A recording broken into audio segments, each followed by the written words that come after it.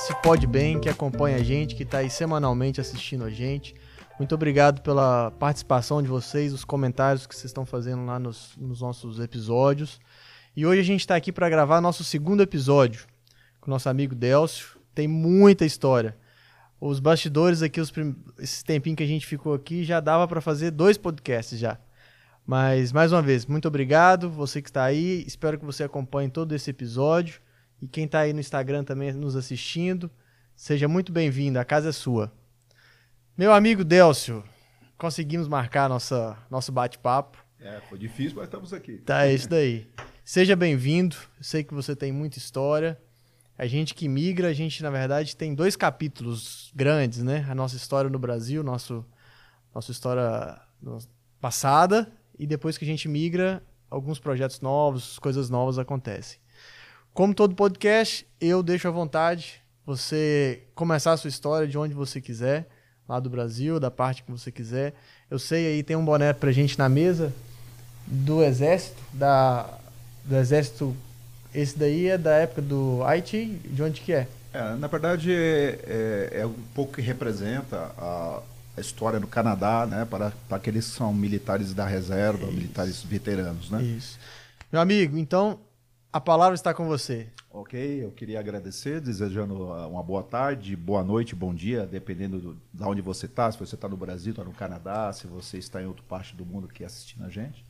Meu nome é Délcio Alves Castro Pereira, aquele longo nome, né, brasileiro, misturado com português, mas meu nome conhecido aqui é Délcio Pereira, mas a maioria das pessoas, tanto canadenses e brasileiros, me conhecem como Sargent ou Sargento, né? Então, eu vou passar um pouco da minha história de vida aqui, do meu processo de imigração para chegar até aqui. E eu espero ajudar as pessoas que estão no Brasil, que se interessam em vir para o Canadá ou para qualquer parte do mundo para imigrar. E para aqueles que já estão aqui no Canadá, das possibilidades que vocês têm de você empreender, de você ter o seu negócio próprio, e das dificuldades dos problemas que você tem. Então, inclusive na minha parte aqui na área de construção civil, né? A famosa construção civil brasileira, ela não se aplica aqui, é um outro mundo, é outra dimensão. Eu espero ajudar vocês aí a compreender esse processo. Essa área, né, da construção civil, para quem está no Brasil e pensa em migrar, né, para qualquer parte do mundo, eu acho que é a primeira área que a pessoa pensa em trabalhar, né, porque existe demanda no mundo inteiro. A construção civil é o que puxa, onde começa, né? Todo lugar precisa de casa, todo lugar precisa de uma reforma, todo lugar precisa de estradas, e a construção civil, em todas as suas áreas, é um grande nicho de mercado, de vagas de trabalho. Mas me conta, meu amigo, me conta, de onde você é lá do Brasil, de qual região, o que você fazia um pouco lá? Eu costumo dizer que eu sou do mundo inteiro, né? Porque quando a gente começa a lidar com o meu mundo, que é o mundo militar, eu sou um ex-sargento do Exército, então trabalhei em algumas operações, já rodei praticamente a América do Sul, então eu tenho algumas experiências que me trouxeram aqui para o Canadá. Eu sou de São Paulo, né? Eu nasci na cidade de São Paulo, eu não sou de família rica, eu sou lá do Capão Redondo, lá do Jardim Ângelo, lá da Zona Sul, da periferia de São Paulo. Cresci nas dificuldades da periferia, no meio do crime organizado, dos problemas das escolas, do meio do tráfico de drogas, do contrabando, da violência, de gente morta pela rua quando eu ia para a escola. Então é onde eu cresci, onde eu me formei.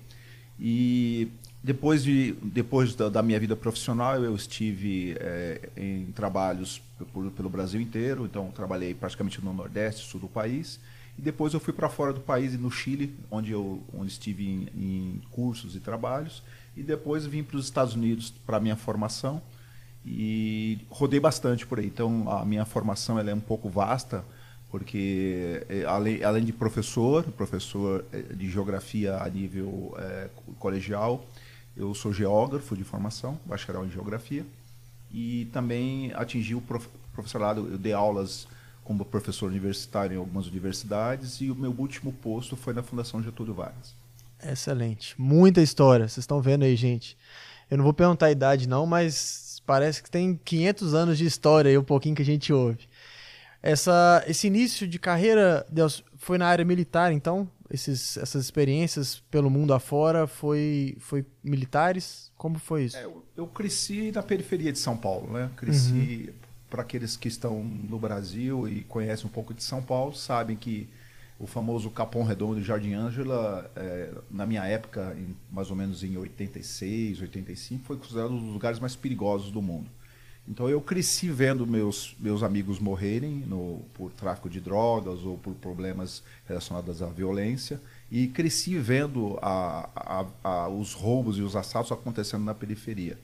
Era uma vida muito difícil, muito complicada. E eu cresci em pequenos trabalhos, não pude estudar durante alguns anos por conta de ajudar a família quando eu era menor, né? E eu cresci, e eu digo sempre que o que me salvou disso foi as Forças Armadas, porque quando eu tinha 18 anos eu entrei no Exército, mais especificamente no Serviço de Polícia do Exército, em São Paulo, no Ibirapuera. E de lá para cá eu vim trilhando um mundo que eu digo que a minha religião é uma religião militar, né? Eu me baseio em princípios de hierarquia, de disciplina, e principalmente para atender os meus quesitos de honra, de lealdade. A minha religião que professo é uma religião baseada nesses princípios. Ótimo, excelente. E você casou no Brasil? Sua família veio junto com você para o Canadá? Você rodou os países? Me conta um pouco. Na verdade, quando eu estava no Exército, eu me casei pela primeira vez, tive 2 meninas. E em 2015, a minha filha mais velha faleceu por conta de hepatite autoimune. Ela contraiu com 14 anos e faleceu com seus 24, ainda no Brasil. E eu tenho uma filha no Brasil, hoje já está com 34 anos de idade. E ela se mantém no Brasil. E no meu relacionamento que eu tenho com a Fabiola, que é muito conhecida também aqui em Winnipeg, sim, a Fabiola sim. Della Pria, né? Ela, além de ser uma executiva de uma empresa multinacional, ela também ela empreende no mundo do queijo. Ela produz alguns alimentos, ela produz o queijo coalho, produz o queijo fresco de Minas, ela produz o doce de leite aqui no Canadá. Isso aqui é preço de ouro. Para brasileiro a gente fica atrás demais. Ela vai vir aqui também. A gente está na lista aí, tentando. Então quando eu estava no Brasil, comecei a fazer minhas universidades, meus cursos após o Exército. Eu me formei, saí 3º sargento no Exército, depois eu ia sair minha promoção para 2º sargento. Eu resolvi dar baixa, fiz a escola de oficiais do Exército para o curso de Geografia, prestei o concurso para o curso de Geografia em Salvador, em Pituba, não fiquei, e eu fui ser guarda-costas. Durante o tempo de polícia do Exército, eu fiquei com o José Sarney cerca de 1 ano e meio na segurança pessoal dele e adquiri muita experiência em proteção de executivos. Então, logo que eu terminei meu serviço no Exército, eu fui trabalhar com um cara muito conhecido no Brasil chamado Abílio Diniz. Sim. Depois de 89, na época do sequestro, o Abílio ele tinha sido sequestrado e eles estavam fazendo um trabalho de obter uma equipe especializada de proteção de dignatários. E eu já tinha alguns cursos executados dentro das Forças Armadas. Cheguei e vim para os Estados Unidos em 2004, fiz os cursos de especialização em proteção de sequestro, negociação de reféns, inclusive pelo FBI, fiz curso do FBI para negociação de sequestro. Isso aí impulsionou mais minha carreira para a área de segurança no Brasil. E quando nós estávamos no Brasil, em meados de 2012, 2013, a minha casa foi invadida 2 vezes, né? Roubo no centro de São Paulo, era uma casa confortável na área da aclimação, e nós tivemos 2 invasões, o que trouxe muita tristeza para minha esposa, né, a Fabiola. E em seguida ela foi sequestrada num supermercado, com meu filho pequeno, o Edson, e aí acirrou mais ainda a vontade de a gente mudar para um lugar seguro, para uma cultura melhor. Então, parte da minha formação militar, ela veio crescendo, eu saí do Exército, fui para a área de segurança como guarda-costas. Trabalhei como guarda-costas bom tempo e fui auferindo degraus na área de segurança. E eu fui promovido dentro do Banco Bilbao Vizcaya, que era um banco espanhol, para uma função de gerente de segurança pessoal e inteligência do banco a nível América Latina. E eu fiz mais cursos de formação, fui para os Estados Unidos, participei de simpósios, cursos. Terminei minha universidade como geógrafo, depois fiz uma segunda universidade de estudos sociais e comecei a fazer cursos de pós-graduação no Brasil e nos Estados Unidos. Então eu adquiri muito conhecimento, muita cultura na área de segurança e de risco. E o meu último cargo no Brasil foi como diretor de riscos da Casas Bahia, do grupo da Casas Bahia, do Michael Klein. Então excelente. Eu adquiri muito conhecimento, muita estrutura no país, mas o chavão foi a gente sair do país para dar segurança para a família. Esse ponto de segurança é um dos que mais, infelizmente, é um dos que mais impulsiona os brasileiros a saírem do Brasil, né? Porque a gente até cria um processo, né? Rotinas de segurança, a gente tem vários amigos ainda, familiares no Brasil. Então, assim, a gente sabe que tem alguns que passam 2, 3 vezes na porta de casa antes de entrar no portão. Tem alguns horários que você não pode, às vezes, transitar tranquilamente na rua. Então, isso, a gente que tem filhos, a gente fala assim, não é um ambiente que eu quero que um filho cresça, né? Não é nesse ambiente de... Você já participou de operações militares, mas não é nesse ambiente de guerra civil, né? De risco de sequestro, num ambiente que você não quer morar no Brasil. E aí conta um pouco na questão... Você teve negócios no Brasil, depois dessa fase militar, você empreendeu, teve algum business no Brasil, trabalhou na área de alguma forma? Sim. Na verdade, quando eu me especializei em segurança, eu comecei a fazer serviços especializados para empresas, algumas empresas como Motorola, HP, e eu tive a ideia, por conta dos problemas do Brasil, por conta da corrupção que existia nas empresas, de abrir a minha própria consultoria.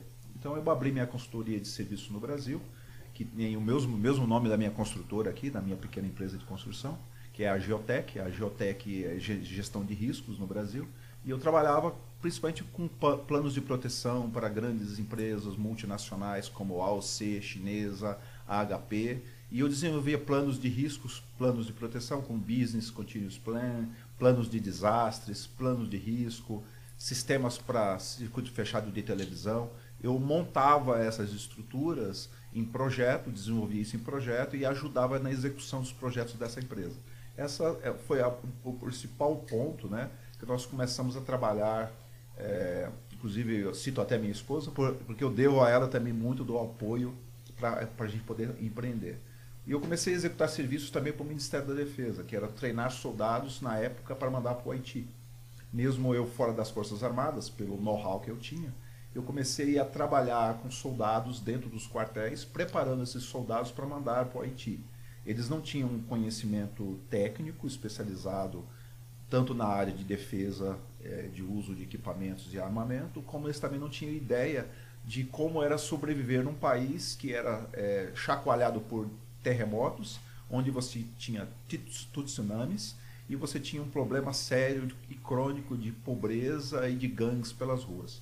Então, um dos principais trabalhos que eu desenvolvi para o Ministério da Defesa foi montar cursos especializados, inclusive mandei para você, montar cursos especializados para o Ministério da Defesa em prol desses soldados, capitães, oficiais, praças, que estavam indo para um país distante, treiná-los numa língua específica que é o crioulo dentro do Haiti, e ter condições de fazer a defesa própria deles e de terceiros. Eu trabalhava especialmente na parte de operações e área técnica, que eu tinha um grupo de pessoas que trabalhavam comigo, de especialistas, e a minha esposa, a Fabiola, ela dava a parte de primeiros socorros e de auxílio e resgate em ambientes de crise.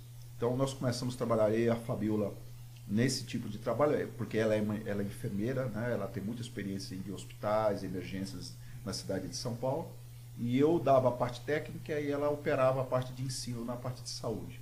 Entendi.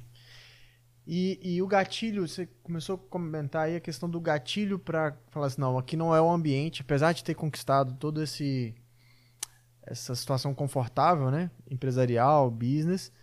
Quando aconteceu o caso dos sequestros que você falou aí, é um dos gatilhos de falar assim, não dá para, apesar de tudo isso, não dá para morar, né? E aí, você que já tinha rodado alguns países do mundo, como é que você escolheu o Canadá? Como é que foi esse processo de escolha, de falar, olha, eu acho que é lá que eu vou, e como que você chegou em Winnipeg? É uma história muito engraçada, mas ainda assim a parceria com a minha esposa é fundamental. Eu cito minha esposa sempre porque nós somos parceiros de trabalho e parceiros de negócio. Ela tem muita visão na parte de estratégica e eu tenho muita visão na parte operacional. Então a gente costuma juntar as duas peças e a gente costuma ir em frente. E é muito interessante essa parte de você ter a sua parceira, a sua esposa, o seu marido trabalhando em prol de alguma coisa. Porque um dos maiores problemas de você sair do Brasil para um programa, para um processo de imigração, é quando uma das partes não quer.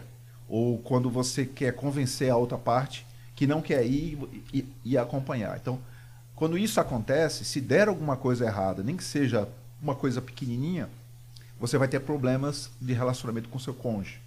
Então, se você não tiver alinhado com sua esposa, alinhado com a sua família, para que você saia do seu país, você deixe todos os seus familiares para trás, todos os seus amigos para trás, venha para um local que você não conhece. Quando nós chegamos aqui no aeroporto de Winnipeg com 8 malas e bastante confusos, porque nós não tínhamos ninguém para nos ajudar. Tínhamos algumas pessoas, né? Eu sou escoteiro, né? Então, falando além das coisas que eu pratico, nós praticamos o escotismo. A minha esposa também é chefe escoteira, eu chefe escoteiro no Brasil. Fizemos alguns contatos aqui em Winnipeg que nos auxiliaram muito, porque esses escoteiros é que pegaram a minha esposa e meu filho e ajudaram a fazer a mudança deles, conseguir casa, né? Mas no Brasil, no processo nosso de saída, a gente já tinha visto que a gente não ia conseguir ficar no país, por conta dos altos custos, por causa do problema do desemprego reinante em 2012, 2013, quando o desemprego estava altíssimo, né? E outro problema também no Brasil, quando você faz 44 anos de idade, que era a minha idade quando eu estava saindo do país, você já é velho, você já não consegue emprego. E é muito interessante para quem está assistindo a gente no Brasil, aqui quando você monta o seu currículo ou o seu resumê, você não precisa colocar seu sobrenome por conta de você ser atacado ou ter algum tipo de problema em relação à sua nacionalidade.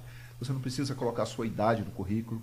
Você se protege o seu currículo desde que a pessoa leia o seu currículo e entenda que você tem condições técnicas, profissionais para você ter aquele emprego, aquela vaga de emprego.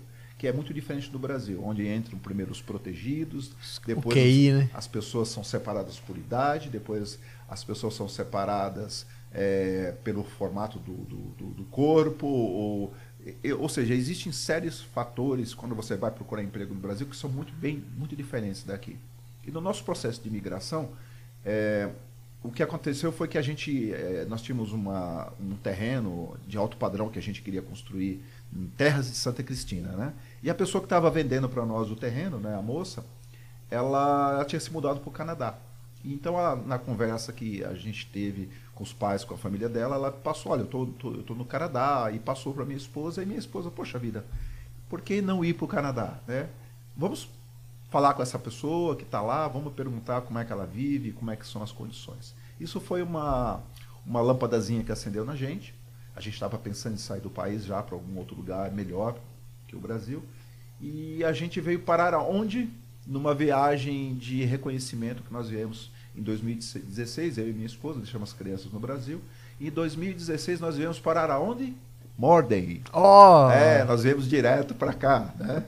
E viemos no meio do inverno, no frio, né? Aqueles brasileiros chegando no aeroporto de Winnipeg. Igual filme, né? Não estava acostumado com a neve, com menos 40.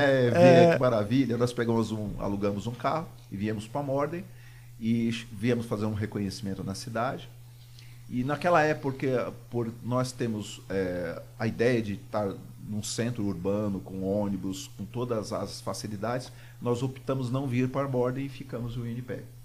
Essa aí é a história nossa de chegada lá. Só que o processo não é simples, o processo é complicado, porque a visita técnica para dizer, não, nós vamos para lá mesmo. Só que aí começou um plano de praticamente 2016, nós começamos um plano de um ano e meio para guardar dinheiro, separar tudo aquilo que nós tínhamos, fazer das aplicações de documentação, que a maioria das pessoas chegam no Brasil e falam, não, eu vou para o Canadá.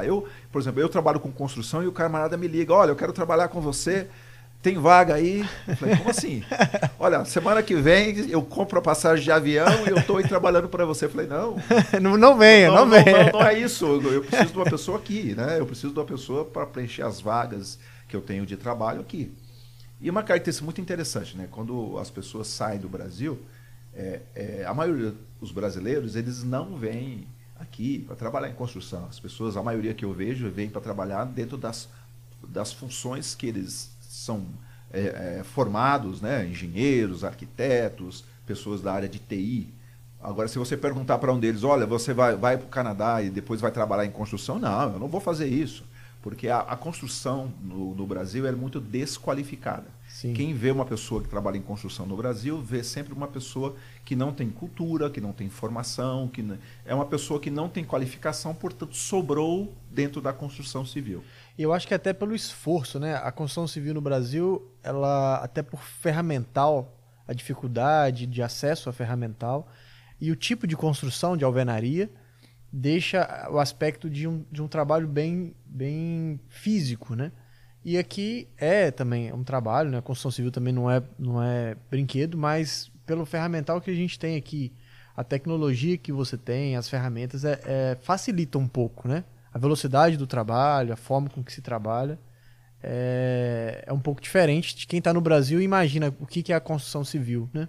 Isso é interessante porque eu sempre fui um executivo de empresa. Sempre andei de terno e gravata na Avenida Paulista. E assim, quando eu saí do Brasil, antes de sair do Brasil, eu fiz uma pesquisa. Quais são os negócios que você chegando no Canadá, no Winnipeg, em qualquer cidade, eu poderia executar, ganhar dinheiro e ter uma vida boa, sem ter que me sacrificar tanto, né? Em termos intelectuais, de curso, de formação. Então, eu tinha um hobby no Brasil que era a construção. Eu gostava de fazer as coisas, né? Então, você conhece aquele pedreiro que você conversa com o cara, vai fazer isso para mim no Brasil?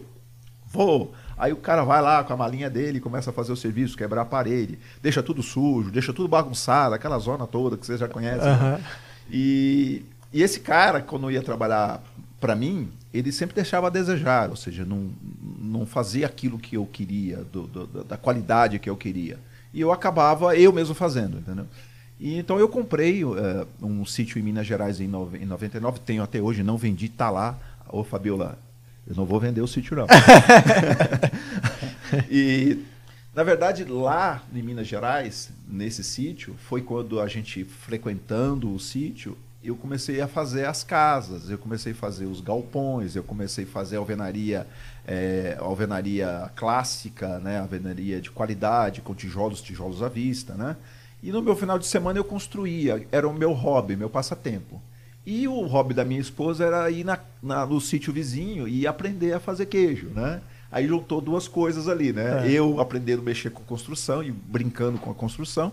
E minha esposa começou a brincar de fazer queijo, de aprender a fazer queijo, de aprender as culturas mineiras, né? E nós somos paulistas, nós não somos de Minas, né? Nós vivemos em Minas Gerais por causa da paz, por estar em Poços de Caldas, onde fica meu sítio, né? Na verdade em Caldas, Minas Gerais.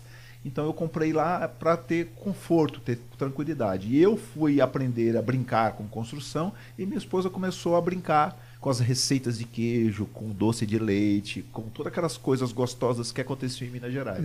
Minas tem uma comida excepcional. Eu sou de Minas, inclusive a gente tem um pão de queijo aqui da Bisnack, você pode ficar à vontade, não é stage, não é de verdade, pode comer ele. Mas é uma terra boa de comida. Um abraço aí para os conterrâneos mineiros lá.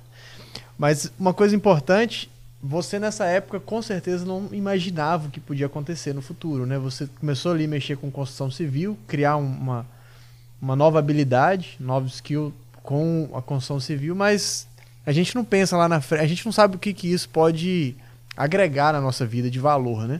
A gente hoje aprende a fazer algumas coisas e aquilo às vezes no futuro, 5, 10 anos, vai somar, né? Vai ser importante.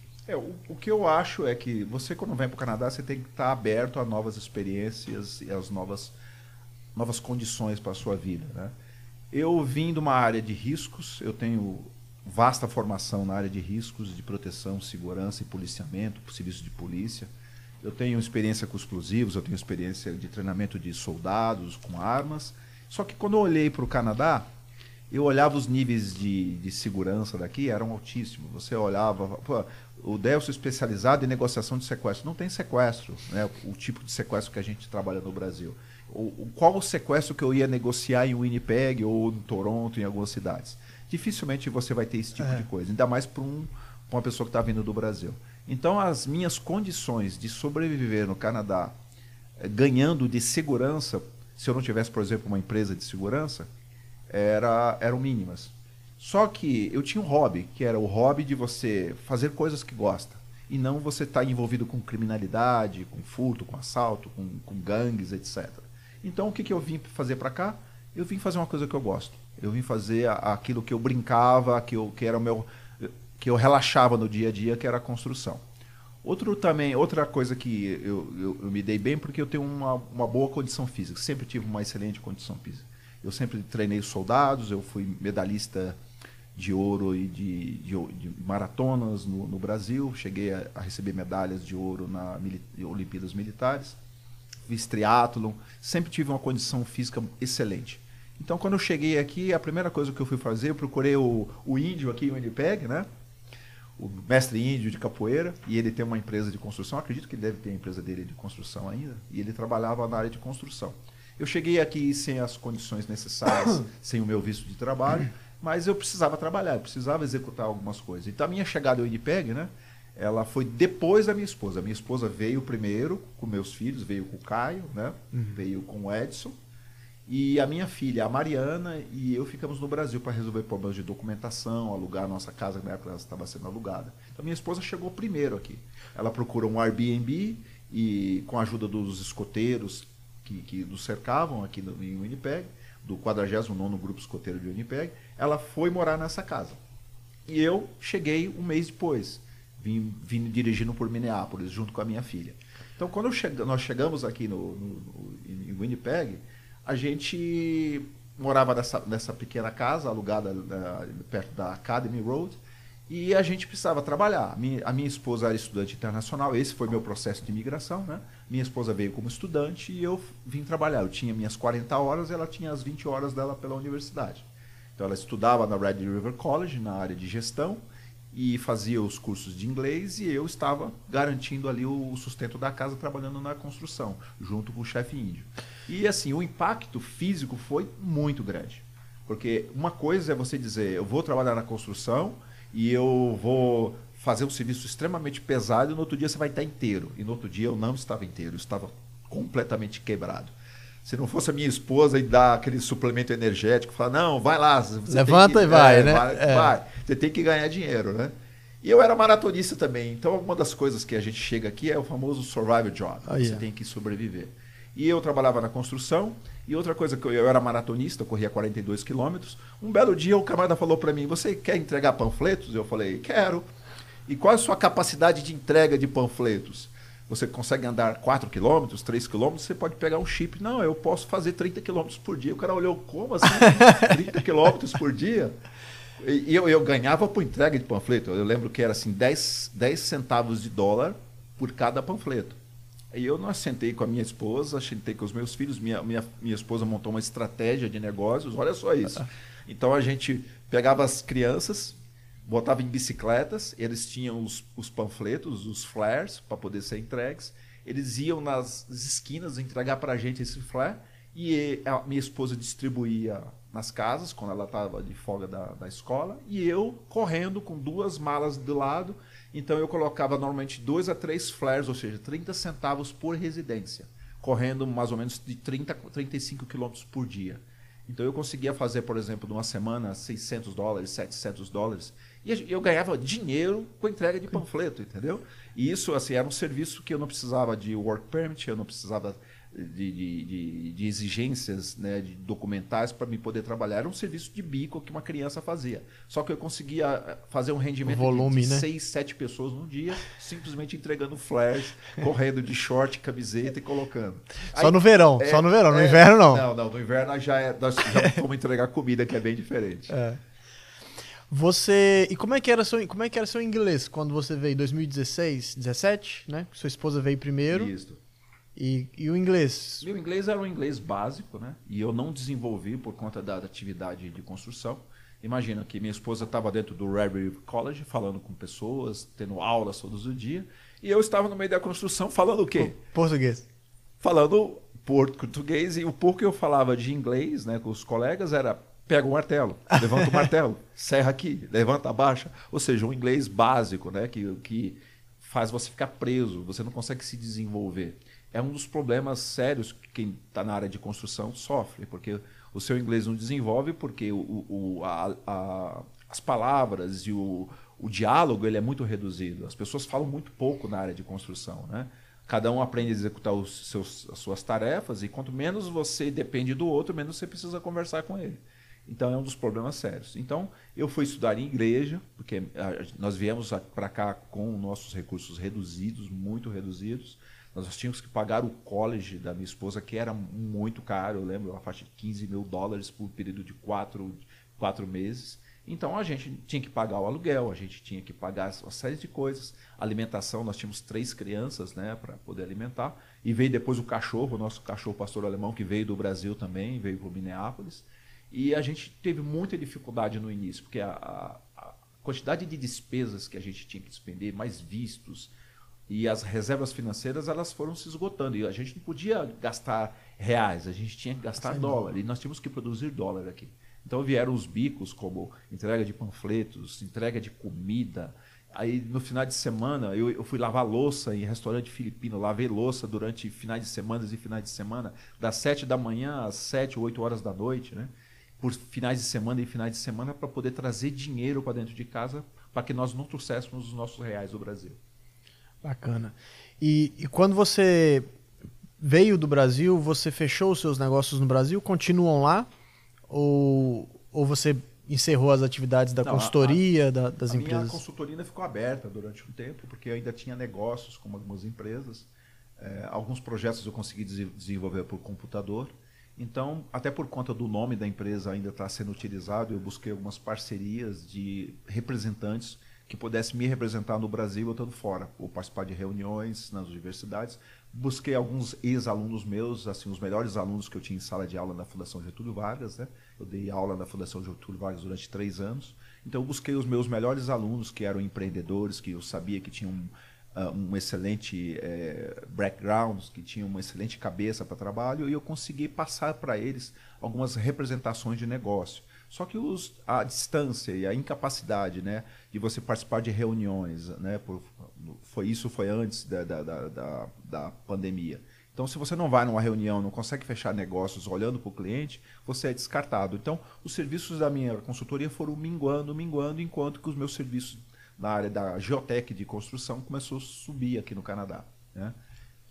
E aí você chegou com essas atividades, essas entregas de panfleto, e na construção civil trabalhando com o mestre índio. Mestre índio. Isso daí. Inclusive ele faz lá dentro lá do ABC Convention Center, ele faz o flocorama todo ano, ele que organiza lá. Eu não sei se ainda está, ele tá executando lá, né?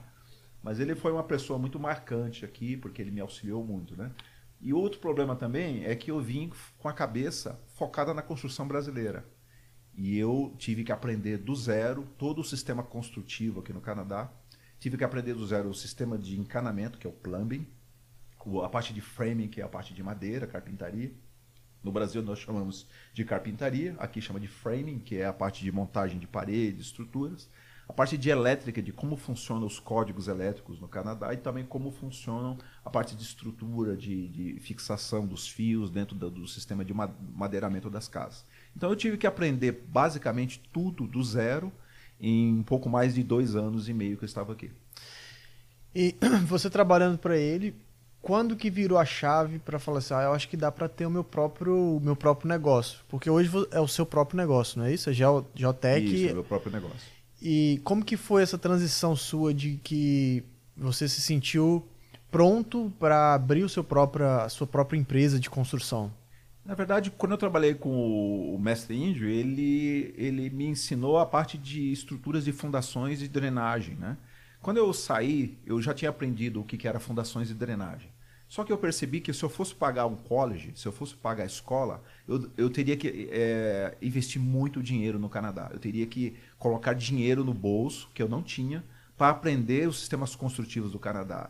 E a maior parte das escolas eram caríssimas, tinham filas de espera, e eu não tinha tempo para isso. Eu queria aprender rápido. Eu tenho uma cabeça muito boa na parte de equipamentos, ferramentas e elétrica, né? Eu tinha disponibilidade de fazer, mas eu não tinha dinheiro para poder executar. Então, o que eu fiz?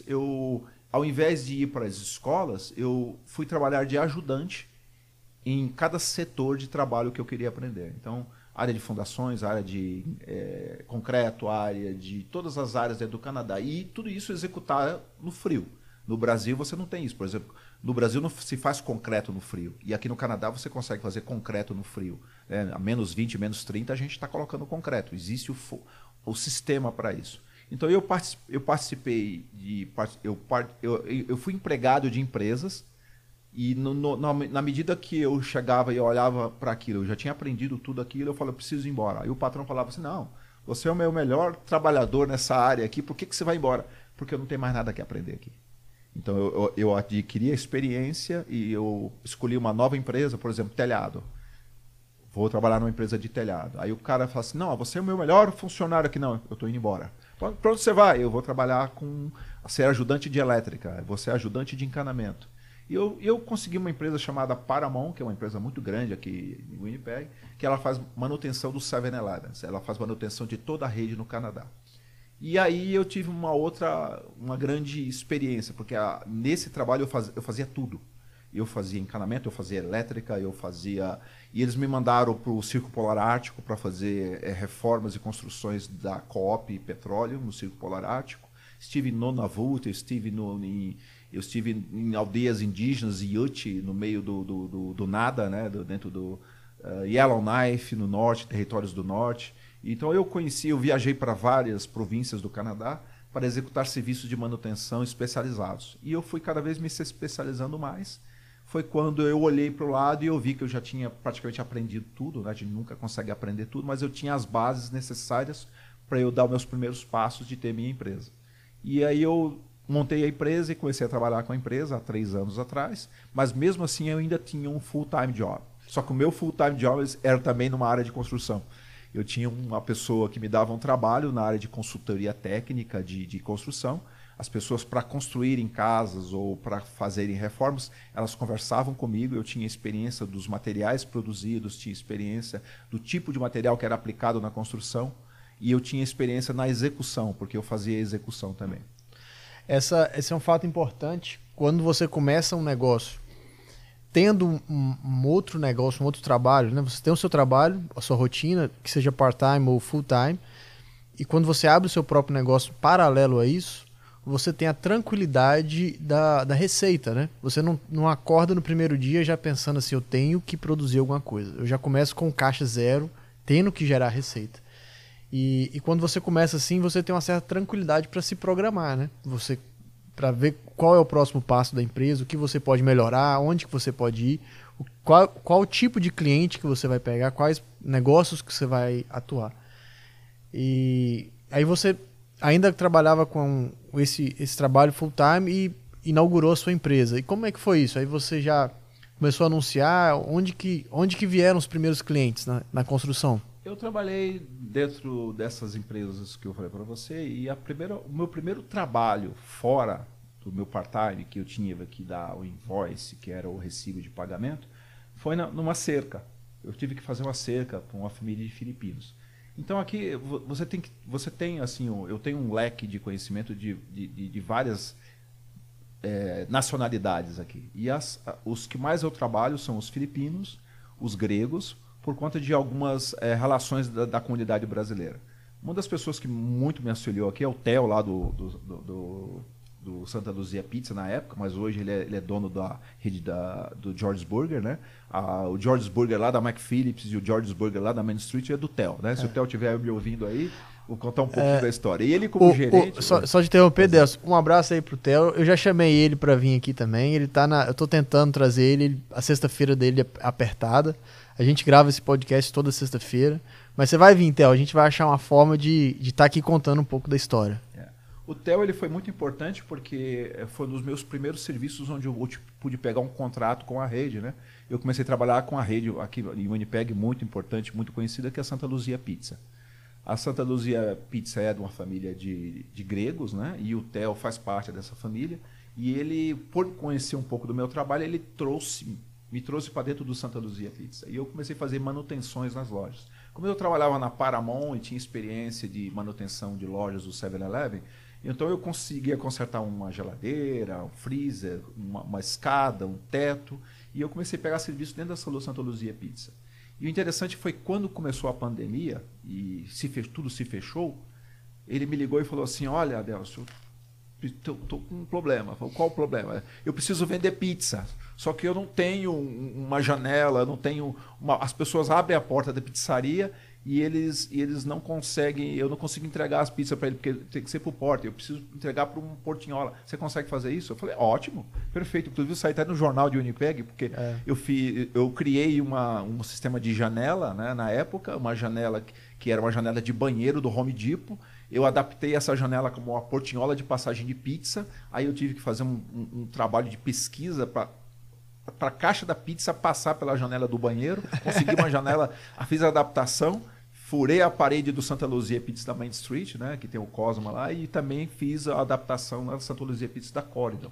Então, o meu trabalho, inclusive, saiu né, o Theo saiu do jornal, né, com a cabeça enfiada na janela, né, eu falei, olha meu trabalho lá. Né? E a partir daí eu fui trabalhando com o Theo e outros gerentes, eles foram passando mais serviço dentro da Santa Luzia Pizza, e eu cheguei a pegar praticamente todas as melhores lojas de uma parte de manutenção. Então o cara me ligava, eu estava sempre com o meu caminhão, né, eu tive que comprar um caminhão de serviço, e aí eu botava minhas ferramentas lá dentro, e eu tive sempre muita facilidade de ter e praticar e usar ferramentas elétricas. E aqui no Canadá é bem diferente do Brasil, que você tem uma ampla, assim, uma imensidão de ferramentas elétricas especializadas, diferente do Brasil, tudo a bateria. Então eu comecei a fazer manutenção. Logo o Theo ele montou o George Burgers, né, da McPhillips, me chamou para poder fazer a montagem da parte de paredes, de estrutura dentro da loja. Fiz a parte de elétrica lá também. Consegui, inclusive, montar a parte de atendimento do drive-thru lá de fora, o totem do drive-thru. Eu montei lá para ele, concretei. Nós tivemos um trabalho de fazer toda a parte de iluminação externa, cabeamento interno. E eu desenvolvi um trabalho bem especializado para o Theo lá no George Burger. Isso fez a nossa amizade crescer e até hoje, de vez em quando ele me liga para alguma coisa, precisa de algum trabalho e a gente desenvolve. Para quem está assistindo a gente que às vezes não mora no Canadá, ou mesmo que more no Canadá, mas não tem experiência do invoice, né? Como que a empresa começa? Conta pra gente um pouquinho.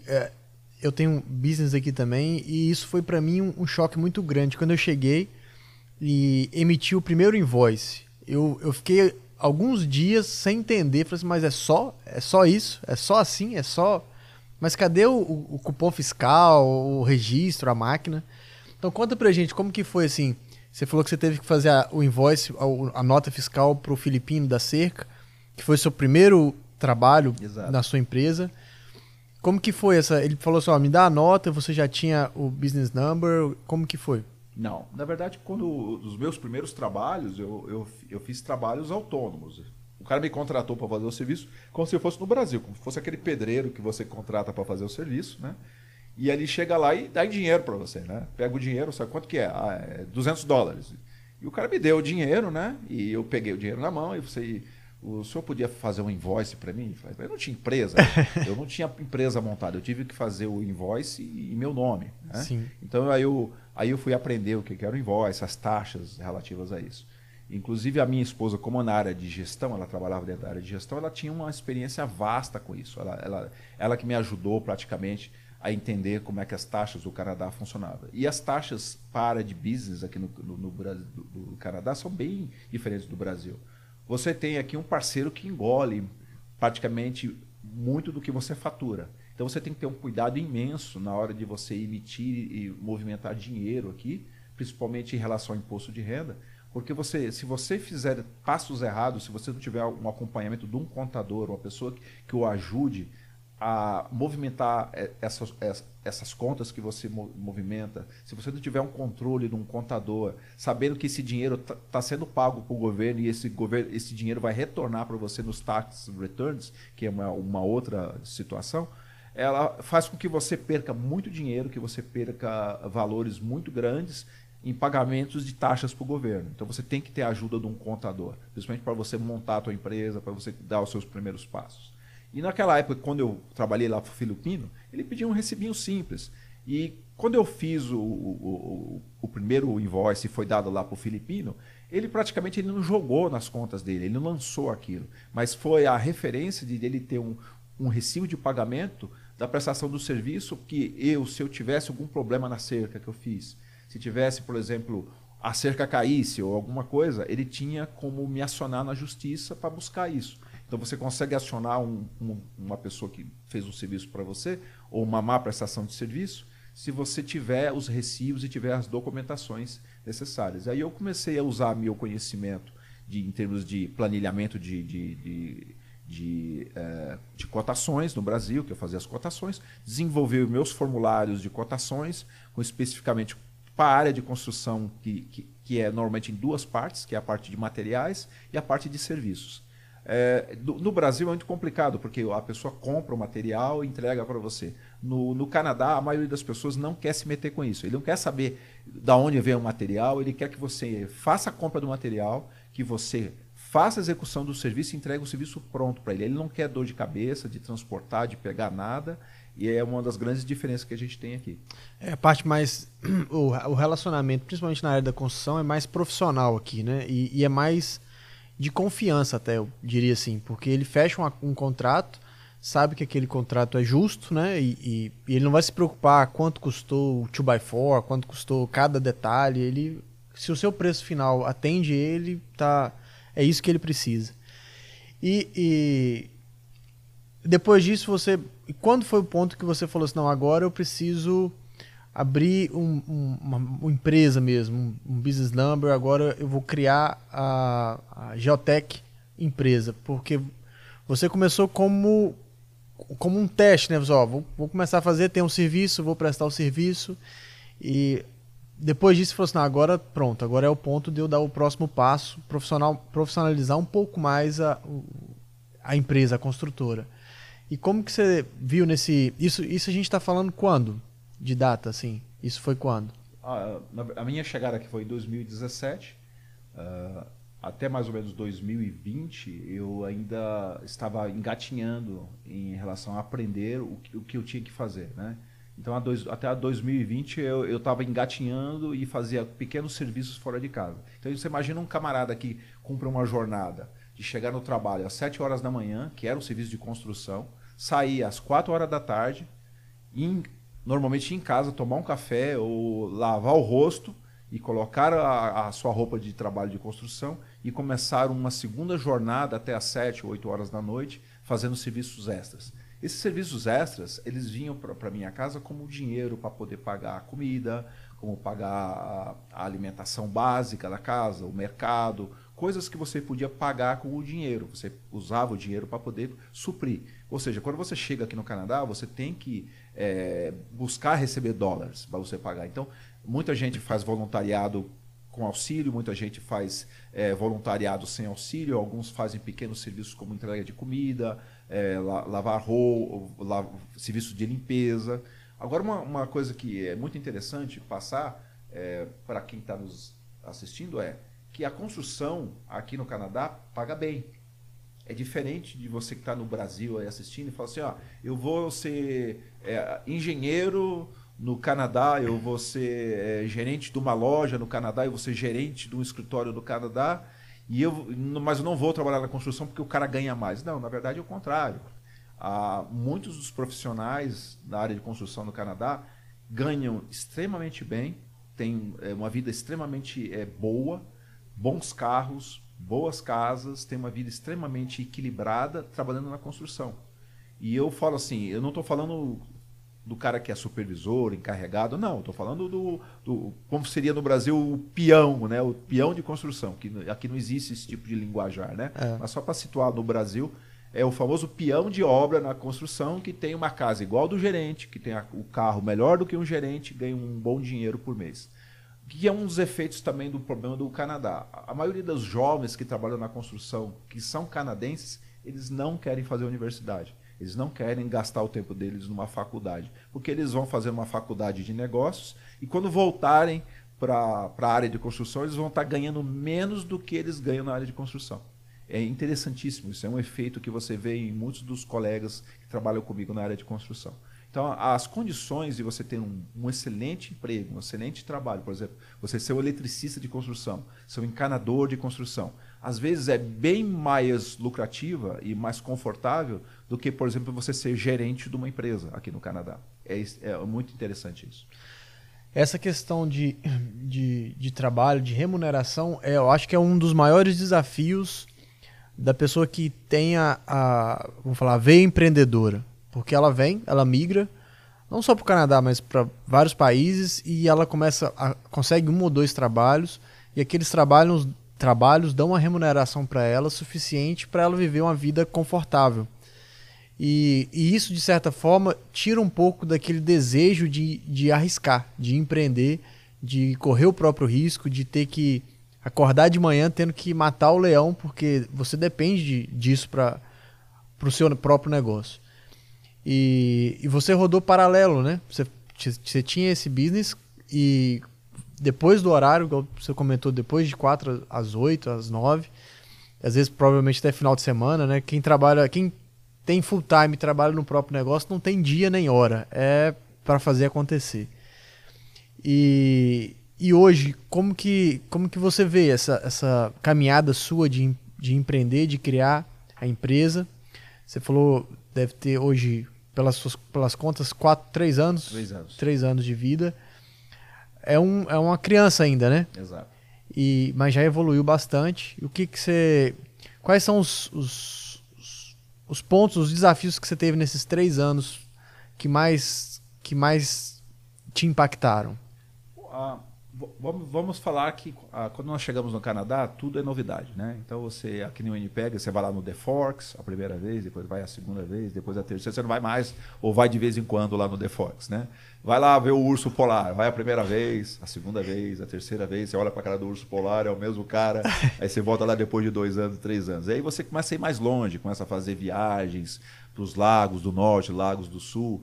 Então você tem uma família. Você tem os seus filhos, e ainda mais eu com 3 crianças, eu não conseguiria empreender, eu não conseguiria cuidar dos meus filhos se não fosse a minha esposa fazendo um lado de suporte. Então eu tive muito suporte da Fabiola para poder empreender. Enquanto ela estava lá lutando com as crianças, às vezes participando de reuniões nas escolas, quando eu podia estar, e é muito interessante, porque todos os pais numa reunião, eu chegava com o meu uniforme laranja, né? Inclusive, muitos amigos meus só me reconheciam pela minha jaqueta laranja de segurança, né? Porque a gente acaba manipulando máquinas. Inclusive, eu nunca dirigi na minha vida no Brasil uma escavadeira, uma skid steer, que seria, aqui o pessoal conhece como Bobcat no Brasil, né? Uhum. Aqui é skid steer. Então, eu comecei a dirigir skid steers, escavadoras, telehandler, todo tipo de equipamento pesado que eu nem imaginaria dirigir no Brasil.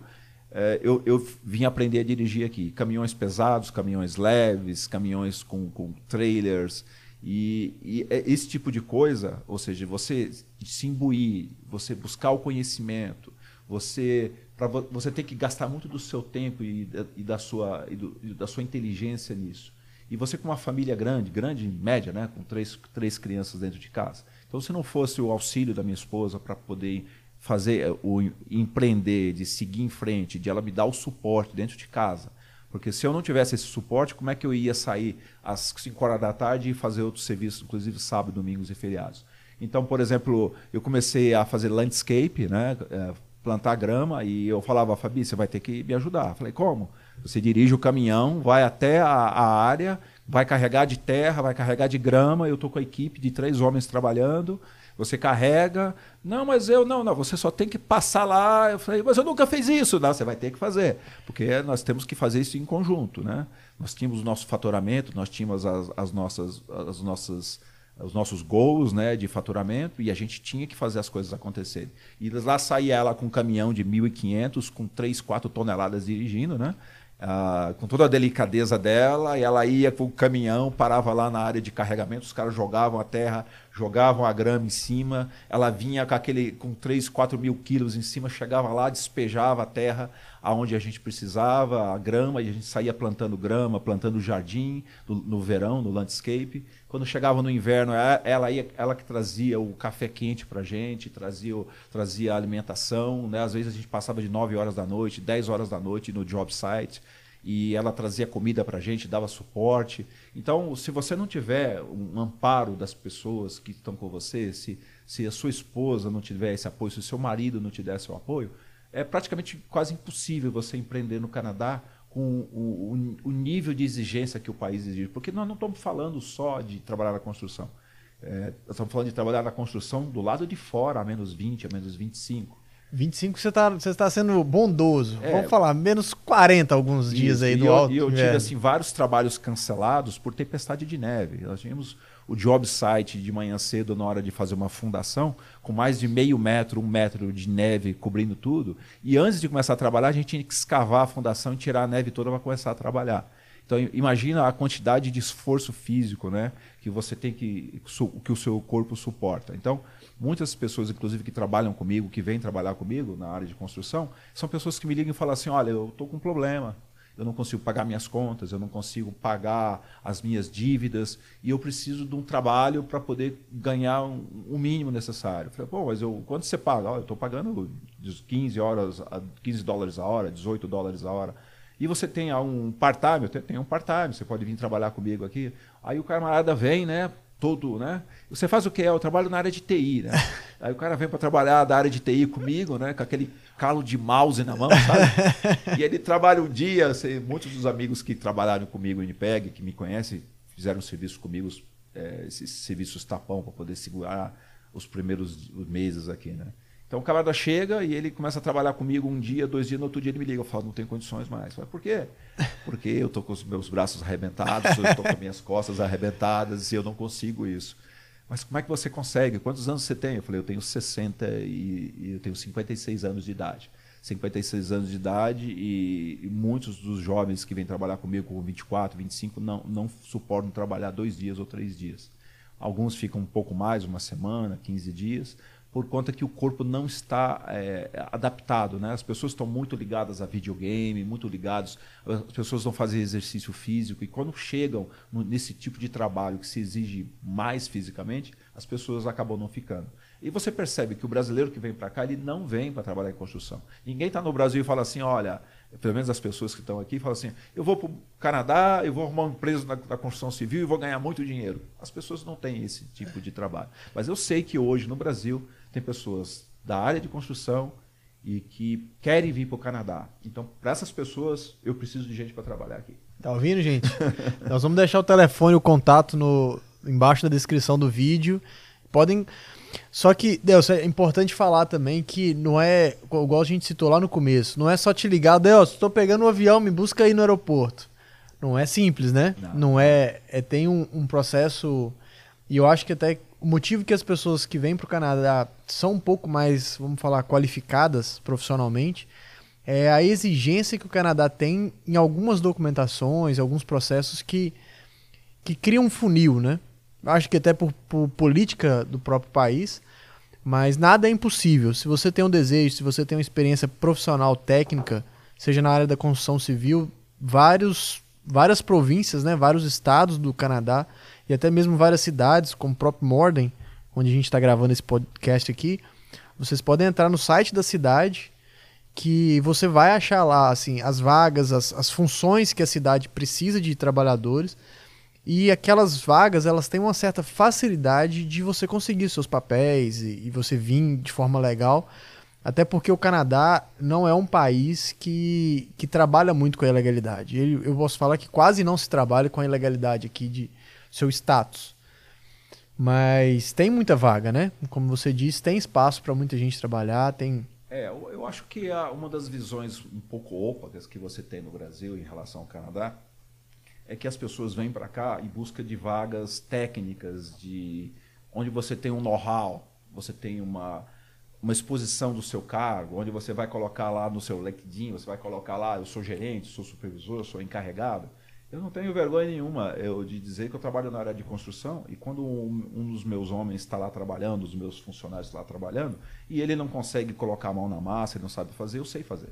Eu passei nos meus últimos 5 anos no Canadá aprendendo a fazer, a executar. Eu não consigo chamar atenção ou orientar um funcionário meu sem dizer para ele como é que tem que fazer. Então eu sei fazer primeiro, é uma das primeiras coisas. Outra coisa é não ter vergonha. Às vezes até pela comunidade brasileira que veio a área de construção como uma área pobre, onde as pessoas não têm cultura, não, isso não existe aqui. Então, as pessoas que trabalham aqui, pelo menos os brasileiros como eu, nós somos mestres, nós somos graduados, nós temos praticamente quase um doutorado, mas a gente optou para trabalhar na área de construção porque, primeiro, é uma coisa que a gente gosta, e segundo, que é uma área muito bem remunerada dentro do Canadá e é uma área muito bem vista. As pessoas da área do Canadá são diferentes do Brasil. Muitas das pessoas aqui gostam de executar para economizar dinheiro. E a construção civil no Canadá ela é muito especializada. As pessoas que trabalham na construção civil eles têm um know-how excelente na área de serviços. Então, quando uma pessoa vem para cá, ela tem esse choque, esse parâmetro de dizer que a pessoa que trabalha na construção é o tal do pedreiro brasileiro. E não é. Né? Inclusive, mas o cara está no Canadá e é pedreiro. Esquece isso. Aqui não tem pedreiro. Aqui não tem tijolo para colocar. Primeira coisa, não tem tijolo aqui. Nós trabalhamos com madeira. Então, no mínimo, o cara que vem para cá ele tem que ser um carpinteiro. Eu sou um carpinteiro, eu sou uma pessoa de frame, e eu faço telhado, eu faço construção da casa. Eu sei pegar uma casa da fundação até o telhado e entregar a casa pronta, de janela elétrica e encanamento. Isso eu aprendi aqui em 3 anos de trabalho aqui no Canadá. Então, essa visão deturpada que existe no Brasil, de o cara chegar e fazer um processo e vir para o Canadá buscando empregos básicos, o que é? Nós temos no Canadá sistemas de imigração para motorista de caminhão. Porque nosso vizinho aqui é os Estados Unidos, então tudo que vem para o Canadá vem dos Estados Unidos para cá. E tudo que vai do Canadá desce para os Estados Unidos. Então o cara tem que dirigir um caminhão, um semi-truck, que seria uma carreta, e ele tem que ir e voltar. Existem processos de imigração só para motorista de caminhão. Não estou falando de engenheiro, de arquiteto. O cara que é engenheiro, que é arquiteto, ele pode entrar no processo. Ele vai ter um excelente salário, se ele gosta de dirigir caminhão. Então, nós temos processos de imigração nas fazendas aqui em Manitoba. Eu moro em Blumenort, perto de Steinbach. Então, eu conheço muito bem a parte de fazendas. Eu faço muitas reformas em fazendas. Fiz muito telhados de fazendas do interior. E existem processos de serviços somente para fazendas, onde a pessoa vem, ela pode ficar uma season aqui, ela pode ficar o inverno, pode ficar o verão, e depois volta para o país deles. Existem esses processos, que são processos com os fazendeiros, direto com as pessoas. E, inclusive, um dos meus primos veio para cá como tratorista. Ele trabalha como tratorista em fazenda. Já tá aqui no Canadá praticamente há 3 a 4 anos. Já está comprando a casinha dele. A casinha já comprou sua casa, já fechou o negócio. Mora numa casa excelente e ele trabalha com trator. Só que você vê a formação do camarada, o cara tem nível superior. Só que ele trabalha com trator e ele está fazendo o mundo dele, está galgando os passos dele. Pode ser que ele olhe para o futuro e diga, não, eu quero ser um gerente, um encarregado na mesma empresa, ou ele pode fazer um college, um curso superior e ir para outro canto. Mas ele fez a vida do Canadá dele dirigindo o trator. Da mesma forma nós aqui. O Canadá não tem subemprego, né? Não tem empregos aqui que você vai falar assim, essa pessoa não vai... O dinheiro que ela ganha não sobrevive. E não tem essa questão de separação. A gente aprende isso quando chega aqui, a questão do status, né? Que você falou de funções, de pedreiro, de trabalhador na construção civil, ou se ele trabalha num banco, se ele é um gerente de banco. Inclusive, às vezes, o próprio gerente de banco recebe bem menos que a construção civil paga por hora. Então, tem sim essas vagas, tem as possibilidades. E o que você, da sua área, Deus, o que você me fala da construção civil? É um mercado bom? É um mercado em crescimento? A gente está em Manitoba, em Winnipeg. Você atende fora? Você já fez, igual você falou, já fez trabalhos ao norte do Canadá, né? Para quem está no Canadá conhece um pouco, mas se você não está no Canadá, a gente tem um cinturão ao sul do Canadá, onde está toda a população, e ao norte é remoto, né? Assim, é só mais indígenas, algumas áreas de proteção e muita neve. Você tem alguns trabalhos fora Manitoba ou você está centrado em Manitoba, em região de Winnipeg? Hoje eu estou centrado em Manitoba por conta das condições geográficas mesmo, né, de operação. A minha base de trabalho é Winnipeg, né, ou seja, pelo menos 50% a 60% dos meus clientes estão em Winnipeg, que vão desde reformas elétricas, demolições. E eu tenho empreendido muito mais agora na área de riscos, para a área de acidentes voltados para companhias seguradoras, né? Então, a companhia seguradora que trabalha com desastres como fogo, incêndio ou problema de inundação, de basement, que é muito comum aqui, não sei se você sabe, aqui no Canadá você tem um problema do porão, né? Que no Brasil o pessoal não conhece, o tal do porão aqui não é aquele negócio onde fica lá os... De filme, de terror. Filme, né? O porão aqui é o basement e você tem um problema sério dos lençóis freáticos serem muito aflorados, então a água pode invadir esses porões. E quando acontece, você tem um desastre, que é a perca de tudo que está no porão, que é no basement. Então eu já executei alguns trabalhos voltados para seguradoras e particulares para recuperar áreas de basement, ou seja, primeiro demolição, arrancar carpete, tudo que estragou, e depois você entrar fazendo tudo e arrumando tudo. Mesma coisa a parte de fogo, eu já trabalhei com recuperação de prédios que foram incendiados.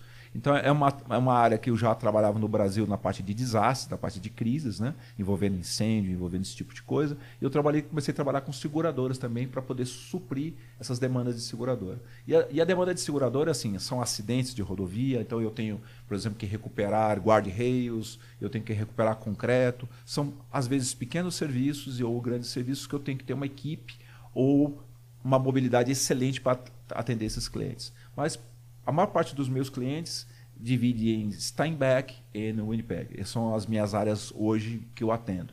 Eu tenho um depósito aqui em Winnipeg, eu tenho um depósito com uma área de estacionamento, onde eu tenho materiais sobressalentes, materiais que eu posso utilizar numa emergência. Por exemplo, eu tenho um cano que explodiu por causa de um congelamento, né? Aqui, não sei se vocês sabem, aqui no Winnipeg, por causa do frio, os canos, se eles congelarem, depois que há o resfriamento e depois voltar à temperatura normal, o cano começa a vazar água, porque ele expande, explode, né? Uhum. É como você pegasse uma Coca-Cola e colocasse dentro de um refrigerador, você vai ver a Coca-Cola explodindo dentro do refrigerador. É a mesma coisa que acontece com um cano de água aqui no Canadá. Então, se você não manter aquecidos esses canos de água, eles explodem. E quando acontece, essa água está inundando o basement, você tem uma emergência. Então, eu tenho condições com os meus veículos de atender essa ocorrência por segurador ou no modelo particular. Então o cara liga para mim, às vezes, de madrugada, eu tenho um cano que explodiu, tem alguma coisa que aconteceu, e eu preciso de alguém para poder arrumar isso aqui, eu tenho uma emergência na mão. O Canadá, a nossa região, pela temperatura, existe muitas emergências no inverno, né? Você está falando da questão do cano, mas a gente que vive numa temperatura de inverno de menos 30, vamos falar uma média de menos 30, você não pode ficar, por exemplo, sem energia elétrica na casa por um longo período de tempo, sem aquecimento, né, na casa. Então, acho que esses atendimentos de prontidão, né, se você tem uma gama de clientes grande, eles vão te ligar, né? E agora eu também vou te ligar. Deus, me ajuda aqui. Dá um pulo em ordem aqui para me ajudar. O que a gente aprendeu também aqui no Canadá é que você tem que ter um material muito grande. Hoje eu tenho por volta de mais ou menos 50 a 60 mil dólares em equipamentos, desde framing, elétrica, tudo que você pode imaginar para poder suprir as emergências e necessidades com o cliente. Então eu tenho a fundação da casa, eu tenho um equipamento para concreto, equipamento para concretagem, equipamento, escadas de todo tipo para poder subir em telhado, você tem equipamentos para bombeamento de água, hoje pelo menos eu tenho quase 6 bombas de bombeamento para tirar água de basement ou de fundações quando inundam, né? Às vezes nós chegamos para poder fazer uma fundação, a área está toda inundada porque a área é baixa. Então nós temos que retirar a água para começar a fazer a construção. Então, além do bombeamento, nós temos que ter também os desumidificadores para tirar a umidade do ambiente por causa de mofo, bactéria, aquele tipo de coisa. Além disso, tem a parte de incêndio. Então, você tem que ter material para retirar material incendiado, equipamento estragado. Além disso, nós temos os problemas relativos à falta de energia elétrica. Quando nós chegamos num job site, às vezes em construção, não tem energia elétrica. Então, eu tenho que ter gerador para suprir a energia elétrica desses sites. E quando, por exemplo, tem fogo ou algum desastre, não tem energia elétrica. Ou se você estiver dentro de uma fazenda ou um local isolado e acabou a energia elétrica, você mais ou menos em 3 a 4 horas, dependendo do frio, toda a sua casa vai congelar e você vai perder todo o encanamento da sua casa. Então, a gente desloca os heaters de aquecimento para aquela casa, liga nos geradores para suprir de energia elétrica, para poder manter o aquecimento da casa. Então, tem heaters a gasolina, heaters de... heater, eu falei, o aquecedor, né? Aquecedor a gasolina, aquecedor a querosene, aquecedor a gás butano. Isso está tudo dentro dos veículos pronto para poder fazer o atendimento. A gente, alguns familiares ou amigos que a gente conversa no Brasil, quando a gente conta um pouco dessas histórias de congelamento, a casa congela, o que eu quero lembrar também, não é, no primeiro momento não é risco de vida, né? É risco mais material, que esse congelamento, os canos como você bem citou a questão da Coca-Cola, você pôs lá uma garrafa de água no freezer, ela vai congelar, expandir e vai quebrar. Mas não é... Nós, né, o ser humano, a gente não tem esse risco de vida no primeiro momento, em algumas horas, não é esse o problema, né? Apesar de termos temperatura externa aqui de menos 40, mas não é tão perigoso, é mais perigoso economicamente, né? Se o prejuízo econômico é muito grande. Como que está o seu time hoje, Delcio, na equipe sua? Na verdade, a gente trabalha por season, né? Uhum. Nós viemos do inverno agora, né? Praticamente hoje nós estamos voltando a fazer landscape, então eu divido alguns trabalhos específicos. Dentro do inverno, quando começa o inverno e começa a congelar, os nossos trabalhos estão voltados para dentro das casas, ou seja, reformas internas, finish basements, trabalhos dentro das casas. Quando você começa, o sol começa a vir, que você começa a ter condições de trabalhar de fora, nós encerramos os trabalhos internos das casas e começamos o landscape. Eu trabalho em média com sempre 3 ou 4 pessoas part-time e normalmente dentro do inverno sempre uma pessoa fixa para me dar atendimento e para dar suporte. Eu tenho a ajuda da minha filha, da Mariana, que ela tem 17, ela me dá algum auxílio, né, na parte de escritório, de digitação de material, e tenho minha esposa que me auxilia também na parte de administração de negócios, né, a parte de estruturas, apps para controle de gastos, de custos. E hoje nós somos ainda assim, nós somos uma família, uma empresa familiar que está crescendo, né? E nós buscamos agora uma ampliação para comprar um galpão industrial para que eu possa colocar a minha empresa dentro de um galpão para colocar os veículos. Hoje eu tenho uma F450, um service truck, tenho uma cargovan de manutenção e tem mais um caminhão que fazemos a parte de serviços gerais. Aí tem os meus trailers, né, de transporte de material, como terra, areia, esse tipo de coisa. Trailer para transporte de material sólido, como madeira, cercas, esse tipo de coisa. Então, hoje o que nós buscamos é uma ampliação, porque tanto da nossa visão estratégica, eu tenho o meu espaço para desenvolver, para crescer na área de construção, e minha esposa também está empreendendo na área de queijo, na área de doce de leite. Ela busca também a sua cozinha industrial para poder colocar o negócio dela. Então, hoje a família está buscando ampliar os negócios. E quais são os seus objetivos aí a médio prazo? Você falou da ampliação do local do galpão, e eu penso até por conta do inverno, de neve, essas coisas, a movimentação, a mobilidade de equipamento no tempo é difícil, né? Deve ser mais complicado. No verão talvez nem tanto, mas no inverno... Eu acho que tem os dois extremos, né? Porque no Winnipeg, apesar de tudo, hoje, por exemplo, nós estamos com 34 graus, 35 graus. Os equipamentos eles tendem a sofrer bastante. Mas no frio, o problema do equipamento no frio é pegar, né? Ou seja, você vai dar a partida num caminhão diesel a menos 35, não vai pegar. Não vai ter vida. Então, manter os veículos, os equipamentos dentro do galpão pré-aquecido facilita que a máquina não tenha tanto impacto, né, quando você vai fazer os motores funcionar. E de manhã cedo também você tem que fazer separação de ferramentas, de equipamentos. Os veículos normalmente eles já têm os kits de ferramentas para poder sair para fazer a prestação de serviço. Mas, em geral, quando você tem serviços especiais, você tem que fazer o carregamento dos caminhões, você precisa de um local para isso. Então, um local aquecido seria excelente para você fazer isso. E nós temos também as equipes que estão trabalhando e você precisa, por exemplo, numa época de frio, você tem que ter um local para a pessoa comer, você precisa de um local para a pessoa se aquecer. num break, você tem ali um trailer com aquecedor para poder a pessoa entrar, sentar e comer, inclusive eu próprio. A gente carrega, inclusive, micro-ondas dentro dos veículos para poder comer. E numa tempestade de neve, por exemplo, executando um trabalho, as pessoas têm que ter um local para se abrigar. Isso é muito interessante. A parte de equipamento aqui, ela é fundamental para você executar o serviço. E você, então, falando de novo da questão dos projetos. Você tem esse projeto da estrutura física, né? Melhorar, ampliar a estrutura física.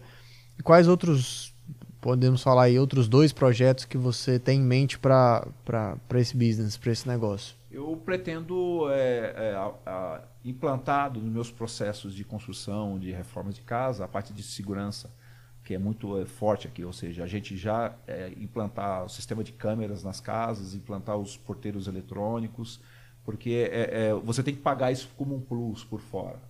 E hoje a gente já pode colocar esse tipo de projeto nas casas para poder já desenvolver a parte de sistema de segurança, entre aspas, né? Uhum. Porque na verdade é uma capacidade de a pessoa monitorar a casa na ausência, monitora as residências. Aqui no Canadá é muito interessante porque o cara vai entregar uma coisa para você, uma televisão, alguma coisa, e se você não está em casa, ele deixa na porta da tua casa, entendeu? Ele larga na porta e vai embora.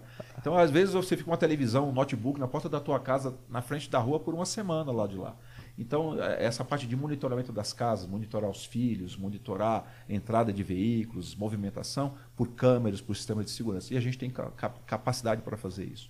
Outro dos projetos, para mim, é ampliar os meus trabalhos com seguradoras, para atender as seguradoras. E também nós temos a comunidade brasileira que me dá um suporte grande. Eu tenho uma página no Facebook que é para os novos brasileiros que estão chegando em Winnipeg. A página chama Novos Brasileiros de Winnipeg. Sim. Eu e minha esposa administramos a página. Inclusive, a gente chegou a buscar muitas pessoas em aeroporto que estavam com dificuldade quando estavam chegando aqui em Winnipeg. Então, minha esposa sempre auxiliou bastante os novos brasileiros que chegavam aqui. Eu estou com dificuldade, está chegando meia-noite, o cara não tem uma jaqueta, não tem de neve, está chegando a menos 35, menos 40, está no aeroporto sem uma jaqueta de neve. Com mais de 20 malas, né? 8 malas cada um. 3 filhos, né?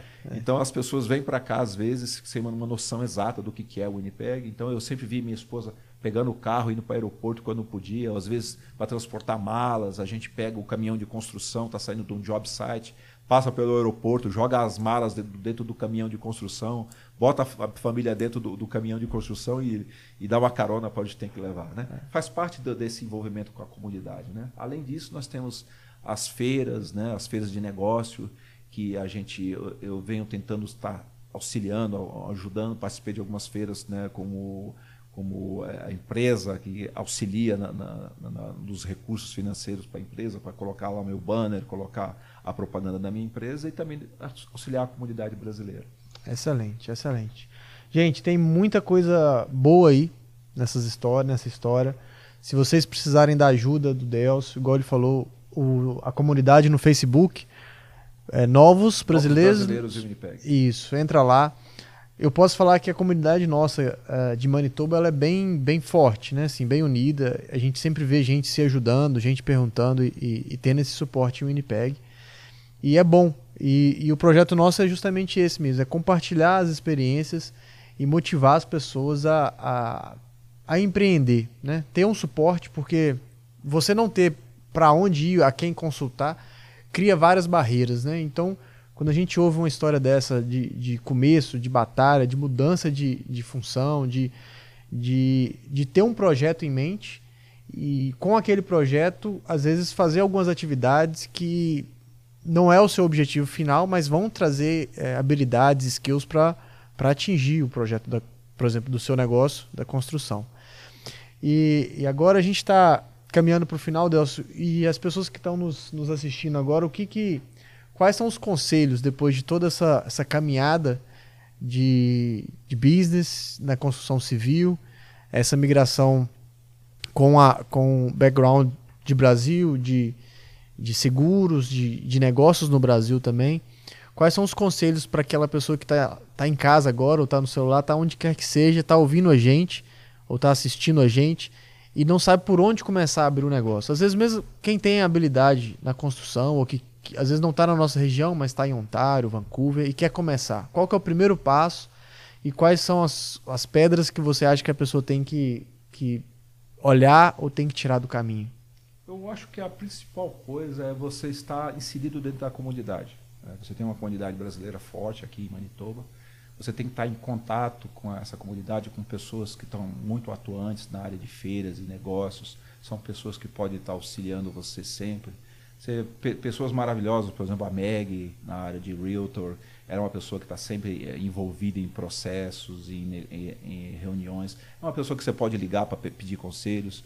Você tem pessoas ligadas ao nosso consulado português, que auxilia, né, as nossas reuniões, né? Nós temos as feiras de negócios, onde os brasileiros também estão inseridos.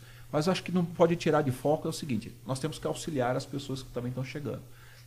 Eu tenho um exemplo meu e da minha esposa, porque quando a pessoa está chegando no aeroporto e ele não sabe nem usar um telefone, não sabe como comprar um telefone celular, não sabe comprar um chip, não sabe que plano de internet, não sabe que tipo de roupa. Então você tem algumas páginas específicas, como essa, Novos Brasileiros do Winnipeg, você tem a página dos brasileiros do Winnipeg, que é do Jorge Rios, que inclusive está no Brasil agora, tem outra página que é Novos Brasileiros do Interior, Steinbeck, região Niverville, que também é uma página que eu e minha esposa conduzimos, né, para poder auxiliar essas pessoas. Quando as pessoas chegam aqui, elas chegam sem lenço nem documento, né? Elas precisam de ajuda, precisam de auxílio. E essas pessoas que estão aqui, que se predispõem a auxiliar, que predispõem a ajudar, são pessoas fantásticas, são pessoas que atuam na comunidade brasileira, que prestam ajuda, que prestam auxílio. Pessoas assim como o Theo, que quando um camarada chega aqui, você, o cara não tem emprego, fala, cara, você vem trabalhar comigo aqui, na construção não dá, eu não consigo fazer isso. Fala, então, você quer trabalhar numa cozinha? Cozinha eu aguento. Então, Theo, tem um cara que aguenta trabalhar com você, porque aqui comigo ele já deu água, né? Então eu mando lá pro Theo para trabalhar na área de cozinha, né? E quando você chega aqui, não adianta você tentar fazer as coisas ilegais. Faça as coisas legalmente, porque você vai ter problema. Então, pessoas, por exemplo, que mexem com comida, você pode ligar para minha esposa, que tem todo o conhecimento a respeito de produção de comida, licenciamento de comida. Quer falar um pouco da área de construção? Liga para mim, a gente tem uma experiência boa. Eu não domino todas as áreas. Existem áreas e nichos, por exemplo, a área de construção de Manitoba tem códigos específicos para uma cidade, tem códigos específicos para Steinbeck, tem códigos específicos na área de construção, tem códigos gerais para o Canadá. E o Canadá é uma coxa de retalhos. Cada província tem uma legislação específica, as cidades têm uma legislação específica. Você tem que buscar essas informações, mas faça tudo isso de forma legal. Você tem formas de fazer isso legal. Busque pessoas para executar isso. Não venha para o Canadá e você, eu vou trabalhar de ilegal, eu vou fazer as coisas, eu vou lá ficar de ilegal, porque você não vai conseguir fazer, não vai conseguir trabalhar. Primeiro, porque imagina uma pessoa trabalhando dentro da área de construção, a pessoa se machuca, a pessoa corta um braço, você tem uma nailer automática, aquele prego injetado na sua mão, aí você vai para um hospital, você não tem atendimento, porque você não tem convênio, você não tem o seu serial number, né, o insurance number, e você não é atendido. Então faça as coisas de forma legal, porque você vai ter problemas de saúde aqui. Você tem problemas por causa do inverno. Antes de vir para cá, saiba o que é o Winnipeg, saiba o que é Toronto, saiba para onde você quer vir. Porque o inverno, o frio, ele influencia muito. Talvez não em outras áreas, mas na minha área específica, se a pessoa não tem resistência ao frio e não vai trabalhar no inverno, só vai trabalhar no verão, a pessoa não consegue trabalhar na minha área. É uma área que você tem que estar muito bem protegido, e mesmo protegido, imagina você estar lá manipulando uma ferramenta a menos 30 e você não tem tato na mão por causa da luva grossa. Você tem que tirar a luva grossa, pegar uma chave de fenda e sua mão vai congelando a menos 25, menos 30, e você tem que apertar aquele parafuso rápido e daqui a pouco a mão está doendo, você bota a luva de volta, ou você tem que descansar 15 minutos lá embaixo. Então, para quem vem na minha área, tem que estar adaptado a esse tipo de coisa. E existem, claro, profissionais sérios, empresas muito sérias no Canadá na área de construção, empresas muito bem organizadas, e você tem pessoas também muito bem intencionadas na área dos brasileiros aqui no Winnipeg em auxiliar as pessoas. Então, a primeira coisa que eu digo, venha sabendo o que é o Winnipeg, venha sabendo o que é o inverno aqui, o que é o frio. Existem vantagens, existe qualidade de vida aqui, existe vida no inverno também, né? Então você vem para cá, se vem para a minha área de construção, saiba primeiro o que fazer aqui. Não adianta chegar e sem saber carpintaria, tente fazer os seus cursos no Brasil, tente aprender a dirigir o seu caminhão primeiro no Brasil, tente aprender a carpintaria primeiro no Brasil, em vez de chegar aqui sem saber nada. É isso que eu dou de conselhos, né? Ótimo. Para quem está só nos ouvindo aí no podcast, nas plataformas de áudio, deixa aí o seu contato, se você quiser deixar o seu Instagram ou a página da Geotech, como que a pessoa pode te conectar? O meu telefone aqui, que é o mais fácil de você me conectar, é o 204, que é Manitoba, 330-0302. 204-330-0302. Você pode achar a minha empresa também no Facebook, né, em pesquisa geral, em Geotech Construction Renovations, ou seja, construção e reforma. Também no Instagram a mesma coisa. Procura lá Geotech Construction Renovation, você acha a gente no Facebook e no Instagram também. Ótimo, ótimo. Mais uma vez, muito obrigado pela sua presença, muito obrigado por compartilhar a sua história, muito obrigado por abrir para receber pessoas, para ter esse calor brasileiro para quem está chegando. Se você ficou com alguma dúvida, se você tem alguma experiência na área da construção, onde quer que você esteja aí, no Canadá ou no mundo, quiser fazer um contato com o Delcio, liga para ele, manda uma mensagem. Eu tenho certeza que ele está aberto a responder e no que ele souber, ele vai te auxiliar. Hoje a gente não consegue ampliar os nossos serviços porque a gente não tem gente para trabalhar. Não tem gente especializada e gente técnica. Eu hoje necessito de pessoas para trabalhar comigo. Eu preciso de auxiliares, preciso de ajudantes, pessoas dispostas a aprender e a crescer, porque os salários eles crescem na medida que você é tecnicamente capaz de fazer. Por exemplo, hoje, para me pagar o meu salário básico para começar a trabalhar comigo, aquele cara que não sabe nada, é $15 a hora. Então, daí ele vai até 30, 35, até $40 a hora, de acordo com o tipo de profissional e pela experiência que ele tem. Ótimo. Então, além de tudo, ainda tem vaga de trabalho, gente. Vocês podem conectar com ele e tirar todas as dúvidas. Pode bem estar de portas abertas sempre que você quiser voltar. Fabíola está na lista e tomara que a gente consiga combinar uma data dela vir, contar essa história do queijo e trazer um mineiro. Quando visita mineiro tem que trazer o queijo. Então é isso, nós estamos de portas abertas. Sempre que você quiser trazer uma novidade, trazer um fato novo, quiser dar um recado, nossas plataformas, nossos canais estão sempre à disposição, meu amigo. Grande abraço para você, para a Fabíola, para a família toda. E volte sempre, tá bom? Obrigado a todos. Obrigado aí àqueles que nos acompanham, que estão nos assistindo aí até agora ou estão nos ouvindo. Se você tem alguma curiosidade, comenta aqui no vídeo, comenta aqui no episódio. A gente vai ou conseguir falar com o Delcio ou a gente vai tentar responder. Se você tem alguma outra dúvida, algum outro ramo de atividade que você gostaria de ver aqui, conhecer um pouco mais, pode fazer o contato com a gente, tá bom? Um abraço, obrigado e até a próxima. Obrigado.